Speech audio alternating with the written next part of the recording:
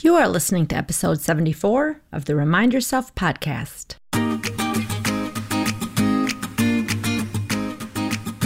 Welcome to the Remind Yourself podcast, the podcast for physician moms just like you who want to ditch mom guilt, stop yelling, and start enjoying their lives today. I'm your host, Michelle Chestovich, certified life coach, family physician, and mom of 4. If you want to overcome overwhelm for once and for all, this is the place for you. Hello, Mama Docs. Welcome back. I'm going to keep today's episode short and sweet. I'm going to be a little bit of a bossy big sister because I'm going to tell you quite emphatically something that I want you to stop doing. Many of us do too much, and I'm going to tell you that you need to stop this. Last week, I did some free group coaching on how to get your notes done, and I taught many strategies that were helpful.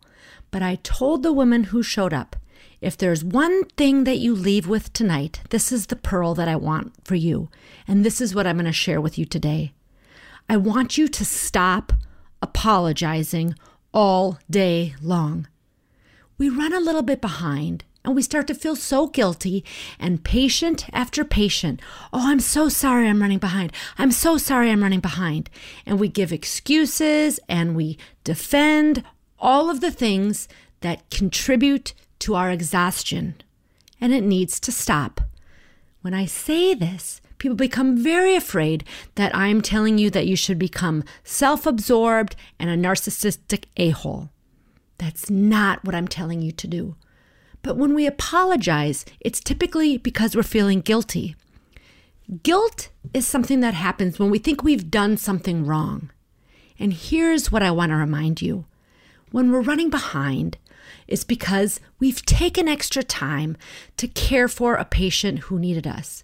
We've taken the time, maybe a couple minutes, to finish the encounter of the previous patient before we move on, so we can be present with the next patient. We've done nothing wrong. And in fact, if we examine it a little bit more closely, we've done amazing things right. Many people tell me that they feel guilty and they feel it's a big sign of disrespect to have a patient wait.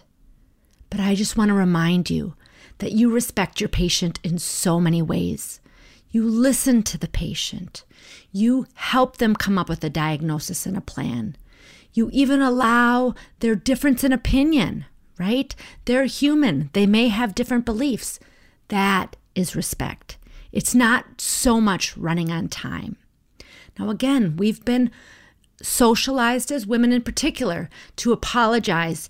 I'm sorry, I just want to speak up. I just have something that I need to say. We minimize things often in group settings, and we apologize for things that we don't need to apologize for.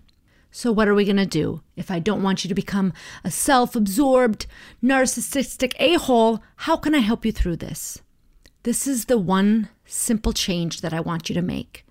If you are running a little bit behind, just remember, number one, it's just one patient after another. The schedule, perhaps the time isn't as important. But what I want you to do is just change your mindset. I want you to knock on the door and go in and say, thank you for waiting. I'm here for you now. How may I help you? How different does that feel? Thank you for waiting versus, I'm so sorry I'm running behind. I'm so sorry I'm running behind. When I made this one simple change several years ago, it made such a huge difference in my day.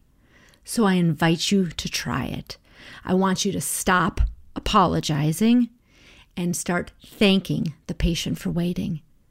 Think about where else in your life you're apologizing for just being you. Again, I don't believe in a society without, some basic social norms, and I do think it's important to have, at times rules and regulations and to apologize when we've really made a mistake. But so many of us have just gotten into the bad habit of apologizing for speaking up, apologizing for running behind, apologizing that we weren't able to make things, and we need to stop it. Okay? Save the apologies for when we have been very human and let that shine through. For instance, when I get frustrated and raise my voice or yell at my children and I lose my cool, I take a break. When I calm down, I go back and say, oh my goodness, I'm so sorry. I really lost my cool. I'm being human, and I'm sorry that I reacted that way. That's where an apology really makes sense. But just because you're not exactly on time, I think it's just making the days so much harder. So give it a try this week and see how it goes for you. Thank you for waiting. Now I'm here for you. How may I help you today? All right, that's what I've got for you this week. Nice and sweet, so get after it. If you'd like to learn a little bit more about simple strategies to make your life so much easier, I invite you to join the small group program that's starting in 1 week. There are still a few spots remaining, and if you want to be a part of support with other like-minded physician women who are eager to tackle this burnout for once and for all, please email me today and I'll make sure that I send you a link. Michelle.chestovich@gmail.com, and I'll have a link in the show notes. And until next week, peace and love to all of you. Are you ready to take control of your life and put these tools into action? I'm here to help.